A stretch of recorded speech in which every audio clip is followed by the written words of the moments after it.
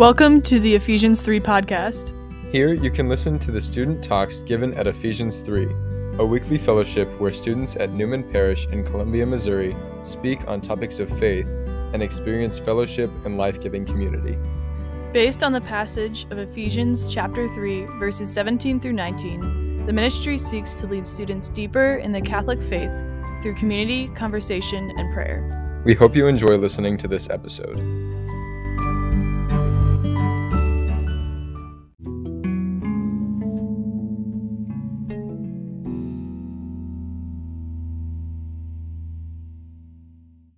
Let's start in a prayer. In the Father, and the Son, and the Holy Spirit, amen. Come, Holy Spirit. Come, Holy Spirit. Come, Holy Spirit. Fill this room, fill this space, fill our hearts. Give us space to breathe. Jesus, we desire to be whole and holy. Jesus, we desire to be free. Jesus, you know all the desires that are on our hearts. You know all the things that keep us from loving you, all the things that we prioritize over you. Jesus, you know all. Holy Spirit, we ask you come into this space. May our hearts be fertile and open to receiving what you have in store tonight. Holy Spirit, I want to just take a moment and cast out anything in the name of Jesus that is not meant to be here. Anything that I say that is not of you. Jesus, I want you to go ahead and allow that spirit to be lifted. Jesus, in your name, I want to cast out any doubts, fears, worries, anxieties that all of us may be experiencing right now as school starts up, chaos of the week. Jesus, you speak in peace, you speak in truth, and you speak in love. We ask this through your name, amen. Father, Son, Holy Spirit, amen. Well, what's up, everyone? My name is Ryan. I am the resident campus minister here at Mizzou. So I get to work with Angela and Gina, and I get to lead Bible study. I get to run Ephesians 3 with our team, look over the Versati men. It's kind of a whole bunch of just like different things. I love my job. My job is awesome. I graduated from Mizzou in 2021. I'm here, and I'll be leaving here in May. So this is kind of like my last go around, but it's awesome. I'm excited that you're here. I talk fast, so prepare yourselves. My slides have about 2 words on them. And so if you want to take out your phone or something to write down some stuff, especially when we get to the practical tools, feel free. That's not going to bother me. Why are you here? I think that's a question that Brother Joseph asked us. And he's like, why on a Wednesday night at 8:30 you chose to come to the Newman Center? What brings you here? Why did you want to come and listen to a guy with maybe a half-decent mustache, modeled after Top Gun, may I add, talk about something that he's probably not super well versed in, but he's going to give his best shot? Maybe you're feeling overwhelmed. Maybe life is chaotic right now. Maybe there's a lot of changes going on. Maybe you just tore your ACL. I mean, just like a lot of different things could be going on in your life. Or maybe you've had this like initial encounter with God. God is love. You've had this initial encounter, and now you're like, what do I do next? Like, where do I go now? And Paul, our adult faith formation, asked me this question once, like, kind of like, where are you at with Jesus? And I was like, Paul, like, I kind of know where to go. Like, I'm living a sacramental life. I'm going to daily prayer.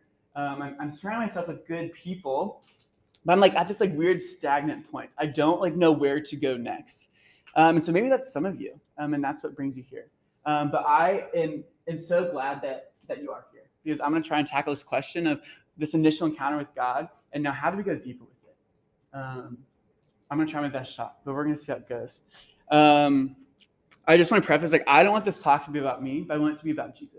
That's like the most important thing, that if you could ever take anything away from this talk, is that it needs to be about Jesus. I'm going to be talking a lot about like priorities and where things are. So I just like want to put that out there. But a little story. I also brought a lot of books, so just bear with me as I go through resources. But I would say about 2 years ago, I encountered the Lord in 2019, and probably about 2 years ago, right around COVID. It got to this point, I think I was just like, what is going on in my life?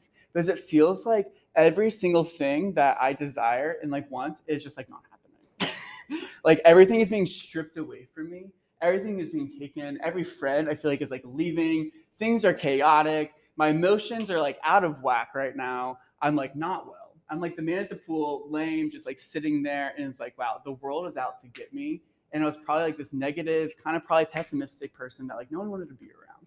That was like me 2 years ago, but also at the same time, I could be the super joyful Catholic kid. And if you listen to my talk last year, it kind of like hinges off of this one when I was praying about this. I was like, this is kind of sweet.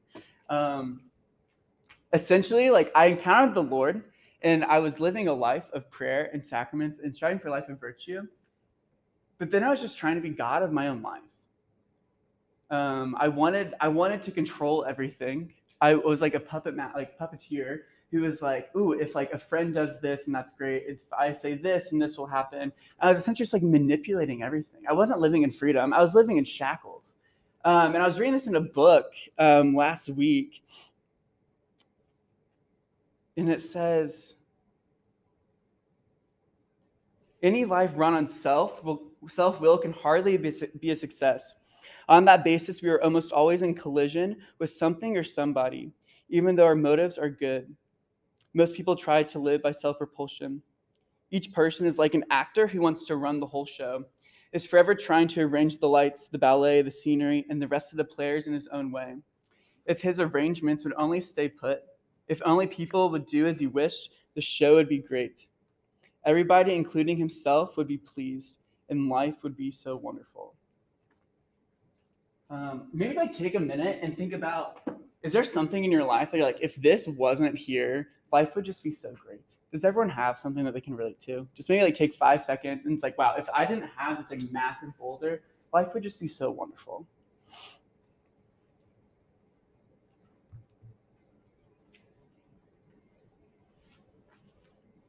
Yeah, and I think, 2 years ago, that was like me. I'm like, wow, if this friend would do this, life would just be so easy. Or if like I just like wasn't in college anymore, life would just be like so great. Reality check, life after college is way harder than you think. I just wanted to be the God of my own life. I wanted to control everything. And we're not called to live a sucky life. In the Gospel of John 10:10, like he's like, I have come. I'm totally blanking right now. I have come that you may like live life abundantly. Like he promises abundance. That's the promise. Like we're not called to like live this like sucky life. It's not the gospel of suck, but it's the gospel of joy. It's the gospel of freedom. And one of my favorite passages is the first letter of John. And in 1 John 4, he says, we have seen and testify that the Father has sent his Son as the Savior of the world. Whoever confesses that Jesus is the Son of God, God abides in him, and he in God. So we know and believe the love God has for us. God is love, and he who abides in love abides in God, and God abides in him. Like, it's right there. Like, the Savior of the world is not Sabrina Granado. And the Savior of the world, although he's my best friend, is not Father Dan Mers. The Savior is Jesus. And like that's the gospel truth. It's like Jesus, like fully human, fully divine, sent by God the Father into the world to redeem all, to bring freedom into all, to heal all, to restore all, to make us whole, to expose our holes and to make us whole. And I'm going to get into that point in a second. But it's like, do we believe that truth? Like, how often do we wake up and like think that like, yeah, Jesus is the Savior of the world. And if I like let go and let him be God, I'll be taken care of. Like, do we believe this truth? Or are we simply saying that we believe this truth? And then when we say that we believe this truth, there's a response. And it's like a yes or no. It's like you can either walk away like some of the disciples, or you can make him the center of your life. But then like the follow-up question is he actually the center of your life? Like, or we put a million priorities above him? And if he's like the center of your life, then we have nothing to worry about. Or is he only part of it? And to be honest, like I want to say he's the center of my life, but he's not. He's not. I wish he could be. I'm not going to be like, I'm this like saint up here. But like, yeah, there's a lot of things that like I still prioritize above like the Lord. And I'll wake up and my first thought isn't Jesus, but my first thought is what I have to do today. My first thought is like this like stressor moment that I had last night.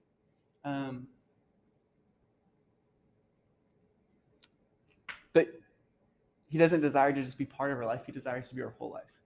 And he desires to be our whole heart. And so will we let him? And what does that look like? So this begs the question of how do we grow in intimacy with Jesus? How do we grow in divine intimacy with the creator of the world? Yeah, I think there's a slide. Oh, there's another slide. Is he the center of everything? How do we love Jesus? Like, he loves us, but how do we love him in return? Because it's a relationship. It's a human. He's not just like this like person. No, he is a person. He's not just like an object, a chair. He's like a person who desires to be loved as well. He doesn't need our love, but if he's a person and we're in a relationship with him, we should be growing in love for him. So how do we love Jesus? Also in the Gospel of John, 1 John, not the Gospel, the letter of 1 John, it says, "Beloved, if God so loved us, we also ought to love one another. No man has ever seen God. If we love one another, God abides in us, and his love is perfected in us." A friend recently sent me a thank you note, and he actually included this verse in it, and I was just like, I chuckled to myself. His love is perfected in us. When we allow God to encounter us, when we allow him to abide in us, he perfects our love. But what does that include? It includes a purification process. It includes fire. It includes some suffering, and it includes the cross. And I know that we're always like, oh my gosh, love Jesus, like love him through the cross. But like, that's the truth.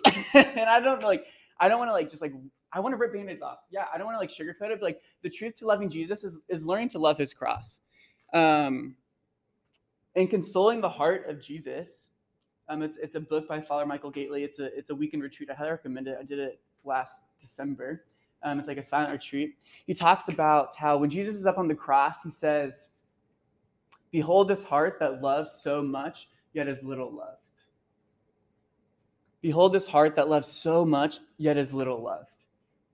And all Jesus desires when he's up on the cross, he just desires a friend.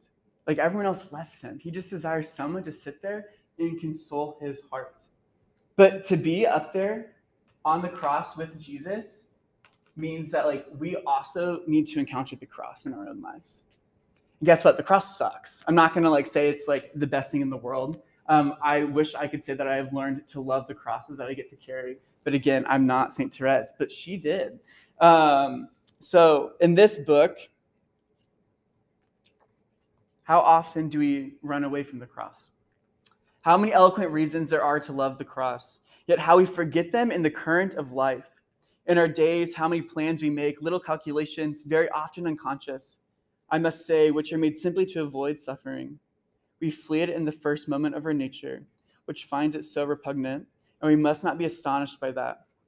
We surprise ourselves. Wait, I have made this little plan. Why? Fundamentally, it was to avoid an annoyance, a humiliation. So when you think about like a time in your day that like you make some, like you do something very intentionally to avoid suffering, or you do something like very intentionally to like amputate suffering. I learned that I heard that in a podcast by one of the CFRs, and we're talking about how like if you're in a conflict with a friend, how easy it is to just be like, yeah, actually, I'm just gonna cut them out of my life. It'd just be so much easier. I wouldn't have to suffer. It wouldn't hurt. And we just like amputate. We just like cut off suffering from our lives. How often do we run away from the cross when like that actually is the opportunity to love Jesus even more, is in the crosses that he gives us. St. Therese goes on to say, or this author does, why? Like, what do we earn from being stripped? What do we earn from letting go of things? Do you will to accept a thorn from my own crown, stained with my blood? Do you will to accept a particle of my cross? It is in love that I offer it to you. It is in love that I give it to you. It is in love that I impose it upon you. If you accept with joy this gift of my wounded heart, you permit me to shower my graces upon you. You permit me to shower my graces upon you. Like, if we accept the cross, like how like 2,000-fold will he like provide joy in our lives? If we learn to accept the cross, like grace upon grace will be poured forth from us. Like that promise of like abundant life will occur. The promise of the joy of the resurrection will happen. So when we accept the crosses in our lives, we allow our hearts to be open up to receive those graces. So what does this look like? I know I just threw a lot at you, and that's like totally okay. That was kind of like my own prayer for around a couple of years now that I'm still wrestling with. And so now I wanted to dive into like practicalities of how do we love Jesus? How do we allow ourselves to be stripped away? And so I took this class last spring called Reform Wellness. It is an online course. The aesthetic is really great. I was one of about 2 men that did it. It's me and Father Innocent, essentially. And I recommend it, minus the price tag that's attached to it. But I think they might have scholarships. But it's a 12-week course. And essentially they have 9 different pillars. This founder, Jackie Mulligan, they're not paying me to say this, but Jackie Mulligan, she essentially was like, I'm doing all these things, yet I'm still not like finding like fulfillment. Like I'm still not at peace. I'm still not happy. Like, what am I doing wrong? So she launched this course with the CFRs, essentially, that has 9 different pillars. And they walk through each one with faith, play, nutrition, sleep, stress management, community, personal growth, space, and functional movement. And so now they get to teach people in all these pillars, help them to like really reorient their lives from self-reliant to God-reliant is really like their whole aspect. So I've identified 3 kind of pillars that I think that really like plague college students that prevent us from being whole. And so they talk about this holy, holy, holy approach, which I was talking about with some friends last night. First, we must be holy. The one on the far left, HOLEY. We must allow God to expose our holes. And isn't that fun? Do we give God permission to expose our weaknesses, to expose our faults, to expose our imperfections? Do we allow the holes like Swiss cheese to be like out in the open? Do we allow the wounds to be uncovered? These are all like really scary things. And I think it takes a lot of humility and it takes a lot of honesty in prayer. When you go to prayer, are you being honest like with how you're feeling? Are you being honest with the Lord, like with where you're at? Are you like trying to cover up and be like, yeah, like everything's fine, but like deep down, like there's a large insecurity or a large resentment that like is building up? Like, do we allow ourselves to be completely exposed in front of our Lord and be hole-filled? Is when we allow our holes to be exposed, then we can become holy, WHOLLY, through Jesus. It's only Jesus who can fulfill those holes. Once we allow the thing that was trying to fill this hole, whether it be like affirmation from a friend or whether it be an addiction or whether it be like extreme independence, whether it be, I'm trying to think of other things, that drunkenness, other things that like as humans in our human broken nature that we allow to fulfill these holes, when we expose them and cast them away, do we allow the one person, Jesus, who can actually fulfill those holes? And will we allow ourselves to be made whole? And through being made whole, we become holy, HOLY. Holy, I believe, don't quote me, but means to be set apart. And it's by our baptism that we're all holy. But through this process, we're actually able to walk further in holiness with Jesus and ultimately further in intimacy and further in learning how to love him. Does everyone kind of follow me with where I'm at? I feel like I'm kind of all over the place, but sweet. So I have identified 3 different things I think college students really struggle with and fail at to like really just like be made whole. First one is sleep. Be honest. How many of you get 7.5 to 9 hours of sleep a night? Honestly, good for you. Be honest with yourself. Sweet. Yeah, so that's tough. You always hear like the 8 hours. When I was a freshman in high school, I was going to bed at 4, waking up at 5. No, not 5. Oh my gosh. Waking up at like maybe like 8 or 9. Like I was like not sleeping, and it was like becoming a massive problem. So through reform, and this is a lot like scientific based stuff, so I'm not just like pulling this out and just being like, but we should be getting 7.5 hours to 9 hours of sleep a night. That's like that is the biggest thing. Our bodies need to rest, and our bodies like need to refuel. We cannot like not take care of our bodies, because if we're not taking care of our bodies, we actually can't love people well, and ultimately we can't love Jesus well if we're not taking care of our bodies. Also, a consistent bedtime. This is where like if you want to get something out to write stuff down, but none of this will be on the slide. Consistent bedtime. Maybe think about like throughout the course of your week, like how often is it fluctuating? Is it like 8 o'clock here on one night because you went out the night before and you're gassed, and then it's like midnight the next night, and then it's like all over the place? Or is it consistent? Reform, like I go to bed like at 10:30. Like 11 o'clock is like my hard deadline, and I try like my best to stick to it. Obviously, like stuff comes up, and like that's totally fine. And like sometimes things are really fun, and it's like, yeah, you want to go out. So I'm gonna get kind of like how we can manage some of that. So consistent bedtime. How many of you wake between the hours of 2 and 4 a.m.? Anyone in the room do that? Did I just blow your mind? Yeah, if you're waking between the hours of 2 and 4 a.m., it's a dead sure sign that you're stressed. Like dead sure sign that like you are stressed. And if you're waking up to go to the bathroom in the middle of the night, you shouldn't be doing that either. Because like your body essentially has to like wake itself up because it doesn't have enough fuel like in the gas tank to get through the sleep cycle at night. My mind was like blown when I learned this. And because I always wake up at the hour of 3 a.m., which is like the witching hour, like kind of like this, you know what I'm talking about? And I'm like, oh my gosh, I'm so holy. Father Paul, you need to come bless my apartment. No, she was, I was freaking stressed out. Like she said that, I was like, oh my gosh. Yeah, it's a sure sign, like dead sure sign that like you're stressed. Avoiding emotional conversations before bed. Who all loves that night retreat and everyone stays up to share their hearts? Yeah, we shouldn't be doing that actually. Like when we have like really hard emotional conversations before bed, or conversations about conflict, or really like just like difficult things to grasp, like your body like doesn't process it. And it keeps you up at night. And like it keeps me up at night. And I'm like, I've had to stop saying no. I'm like, actually, I need to do this like at 2 p.m. because I actually can't do this late at night. If it takes you more than 15 minutes to fall asleep, like another sign that like you're sure stressed. Like we should be falling asleep within 15 minutes. And if we can actually make it to bed before midnight, the hours before midnight are almost like 2 for 1. So like BOGOs. So it's like if you get 1 hour or 2 hours of sleep like before midnight, then you actually like your body's getting like 4 hours of sleep. So you're actually like getting replenished further. And then they go on to say that between the hours of 1 and 3 a.m. is actually where rest, detoxification, and healing takes place in the brain. So like those hours like are essential that like we should be asleep. And I think like one of my favorite things that she also talked about, and I'm terrible at it too. I think we probably all are. But our first and last hour of the day should be reserved for God. I've tweaked it a little bit. It's not practical for me to do that, so I kind of do like first and last like half hour if I can. So like, are we off our phone?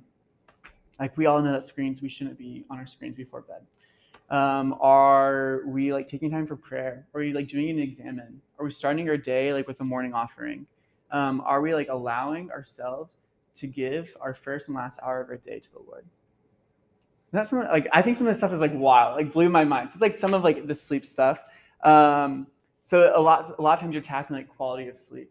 But I think the biggest things, like the biggest takeaways are like consistent bedtimes, like off your phone, giving at least like 30 to an hour before bed and in the morning for the Lord, and not plaguing yourself with social media. And then just find time to rest. Like the Sabbath is like built for us. How many of you do homework on Sundays? Those people? Yeah, my senior year, I committed to myself that I was actually going to do homework on Saturdays. So on Sundays, I could like go have fun and like rest and do life-giving activities. And it was probably like one of the best decisions that I made. So I would like crank out stuff on Saturday. So then I was actually better able to Sabbath. I just made that a verb on Sunday. But it's like, that's the Lord's day. And like, we're made for the Sabbath. We're made for rest. We're made for like life and joy. So that's a little bit about sleep. And again, I can like answer any questions too, because I'm not going to cover everything. Stress management. What is stress? What does this thing say stress is? What does it say? It's a perceived threat. It's actually not a real thing.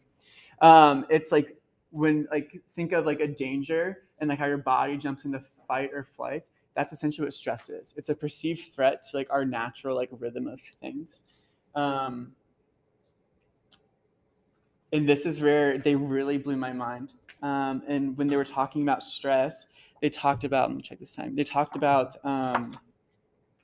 the stress response and how we become addicted to the stress response. And I was like, I'm addicted to stress. Excuse me. Like what? Like out of all things I'm addicted to, stress is the one. Yeah. Because when our bodies like encounter stress, the hormone cortisol is released. I've got like med students in the back, so I feel like I'm getting like literally like gonna get fired after this. But our bodies like release cortisol. And essentially it's just like adrenaline rush. Like, I don't know about you, but like sometimes I kind of like live for stressful moments. Like, I don't know why, but like I worked at a summer camp and those people know, but like you're like going, but like you're so stressed out, but like you live for those moments. Or like during like retreat week, everyone's like, we got to stay up. Like we got to be super stressed, super tired. Like it's retreat week and we're all like living for it. It's like, we're not meant to live in stress. Like our bodies can handle like small amounts of stress at a time, but like we're not meant to be in stress forever. But why we like live for those moments, if you can relate, is because we have this like addiction to stress. Like the same way that like we other like addictions, so like dopamine, like lust or alcohol, we get this like dopamine high. Like our bodies like crave stress more and more, and like we get addicted to this like whole response that we get. Isn't that insane? I was like, what? Yeah, we like live in, I could go, this whole thing about the nervous system, I could live in that. That's just going to confuse everyone and confuse myself. So like, Ryan, great. How do we like not be stressed out? Thank you for like doing all these things. You just like kind of creep me out. How do we manage our stress? Are we planning out our weeks? On Sundays, I started, I had this like planner. There's called the Monk Manual. The Monk Manual is a great one. And it really like breaks down weeks, months, and days, but it allows you to really like plan out your day and your week. So like on Sunday nights, I sit down for about 30 minutes and I plan out my week, my goals, my gratitudes, the things that I desire to encounter that week, my priorities, my tasks. And then actually the day before, so the night before I leave work, I've started planning out my days and like, what are my main things I have to get done? What things can be pushed off to another day? Not everything has to get done at once. So planning out our days, planning out our weeks, that's going to be the biggest thing to help manage stress. Saying the word no. How many of us like to say no to people? Really? Claire Campbell? Praise God. They said if your yes isn't 100%, it's a no. If it's not 100% a yes, it's a no. And actually, I think I would rather receive a no on my end than have a half yes, because half yeses cause me to resent. Like if I get a half yes from someone and then it's like not getting done and like I get angry, I get resentful, and that's like my own heart and my own brokenness. But I'd almost rather just be like, yeah, actually, no, I can't take that on right now. And I'd be like, sweet, I'll find someone else. So yeah, when we get presented options, if it's not a full yes, it's a no. And learning to say no is really difficult. I still really struggle with it, but that's kind of the truth. They talked about prioritizing the most important tasks by 11 a.m. So if you can get the most important things done by 11 a.m., then it actually frees up the rest of your day. You're not worrying or stressing about the big things that are going on in the day, but it's already done behind you. So by the time that you get to Mass at noon, all the big things you had to get done that day are already done. Like it just like lightens the load and makes things so much easier. And then they talked a lot about this thing called a wellness bank account. And I actually think this goes for all these pillars and just goes for like a whole like balanced life. But think about like your own bank account, your own finances, withdrawals and deposits. So thinking about it at night when you're doing like a daily examine, thinking about what was the deposit that day and what was the withdrawal that day. So deposits, like good conversations with friends, getting like a really like having a very like productive day at work, going on a walk, finding time for prayer, calling your mom, things that like are really good and life-giving would go in the deposits category. And then going through your day and like what's the withdrawal? Having a ton of schoolwork, making it to class like late, missed my alarm, went out the night before, stayed up too late, a really tough conversation with a friend. All the things that deplete us would be in the withdrawal category. And essentially, it's like, how do we find the balance and how do we understand what's in our deposit category and how do we understand what's in our withdrawal category? So when we come to make decisions about what we can give ourselves to, we're able to be like, actually, I can't do that. So like a great example I think would be in the terms of like sleep. So if I like got a really good night's of rest before, I have a lot of stuff in my deposits category, and it's a Thursday night, and someone wants to go out and have a drink. For those of us who are 21, and I might be staying up until like 11:30 or midnight. It's like, yeah, I got a good night's sleep. I feel really well rested. I feel like I'm able to give. So yeah, I can say yes to that because I have enough deposits to give that. But if I didn't, I would say no. But also on the reverse, then I have to know what's going to be the withdrawal the next day. I'm going to have little sleep. I'm going to be tired. So like, how do they all balance out? Does that make sense, this withdrawal and deposit? I think it's really interesting. So maybe think about that in your own life. Sweet, we're running quick on time. Can you shut those doors, Ben? Awesome. The last thing I want to talk about is space. Space and personal growth. What do I have to say about this? We're going to find out. I think this sums it up. Will we give God permission to be God in our life? Where do we like fear solitude? And like where are we like just like holding on to like all these things and not letting the Lord like take them away from us out of fear that it's going to like make a hole in our heart? I want to share a quick story with you all from last spring. This really talks about how we need to allow the Lord to come into our heart and clean house, that He's asking us to let go of things that we're holding on to. So this was during the Holy Spirit seminar here at Newman, and I was here with a couple of friends of mine, male friends of mine, and we were there, and we got prayed over, and the entire night was great. It was beautiful to be prayed over, but it was after the fact. After the praise and worship had ended, I was sitting down, and this woman came up to me, and she said, "Hi, my name is Bethany. This is my husband, and this is my son Eli." And then Eli's like, "Hi, I'm Eli," in his like prepubescent voice. And I was like, "Okay, hello." But she's like, "Ryan," like she didn't know my name, but she said, "Can I pray over you?" I felt called to pray over you during praise and worship. I said, "Absolutely. I'd love to receive that. I'm in a season of receiving, and so I'd love to be prayed over."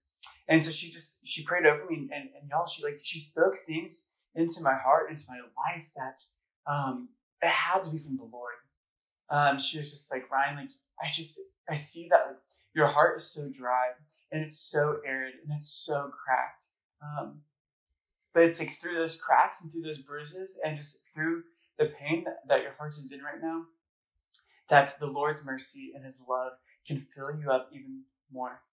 And she's like, "Ryan, just let go." She's like, "I see the bitterness, I see the resentment, I see the anger, I see everything that you're holding on to." And she was just like, "Ryan, will you learn to let go and let God be God of your life? It's going to be messy." And she's like, His mercy and His love is going to flood your life, and it is going to just be this massive muddy mess, and every root of every wound is going to be rooted out of your heart and tossed aside. Will you let go, and will you let God fill that part of your heart? And I'm just like sitting there like sobbing, and these poor men next to me are like, "What is probably going on to this man?" And afterwards, she got up, and she and her family left, and they left the gathering space. And I was like, "Whoa, hold on! You just like can't do that to someone." I was like, "You can't just like pray, wreck someone, and then get up and leave." That's exactly what she did. I walked out into the gathering space afterwards, and she and her family were just walking out the door. And to this day, I've never seen Bethany again. And I've gone searching for her. But I also have like pulled back on that search, because ultimately she allowed me to have an encounter with the Lord. And immediately, what did I do? I wanted to make Bethany the God of my life. But Bethany is not the Lord of my life. It is God. It is Jesus Christ who is the Lord of my life. And so I've taken that encounter, and I've just allowed that encounter to be with me and serve me in prayer. So my friends, I just encourage you, like, what are you holding on to so desperately and so tightly that's causing you pain? And really allow the Lord, His love and His mercy to wash over you, and to allow it to become a muddy mess, so that He may draw ever closer to you. I want to end our time together with this quote from C.S. Lewis. I saw this in my Reform book one morning, and I was just sitting there, and I read it, and then I'm just like weeping, and it's like 7:30 in the morning, and I texted to one of my good guy friends, and was like, this is awesome. So I want to end our time together by sharing that with you all. He says, "Imagine yourself as a living house. God comes in to rebuild that house. At first, perhaps you can understand what He is doing. He is getting the drains right and stopping the leaks in the roof and so on. You knew that those jobs needed doing, and so you were not surprised. But presently, He starts knocking the house about in a way that hurts abominably and does not seem to make any sense. What on earth is He up to? The explanation is that He's building quite a different house from the one you thought of. Throwing out a new wing here, putting on an extra floor there, running up towers, making courtyards. You thought you were being made into a decent little cottage, but He is building a palace, and He intends to come and live in it Himself." So as we wrap our time up, my prayer for you is that you will just find freedom through Jesus, that you allow your heart to be stripped of all the things that are not of Him, that you will allow Jesus to rightly order your loves, so that He may be at the center of your life. Not what people think of you, not your academics, not your friends, but that you will allow the Lord to be at the center of your life. Because it is only through Him that we can find full freedom. And it is only through Jesus that we can be made whole and be made well.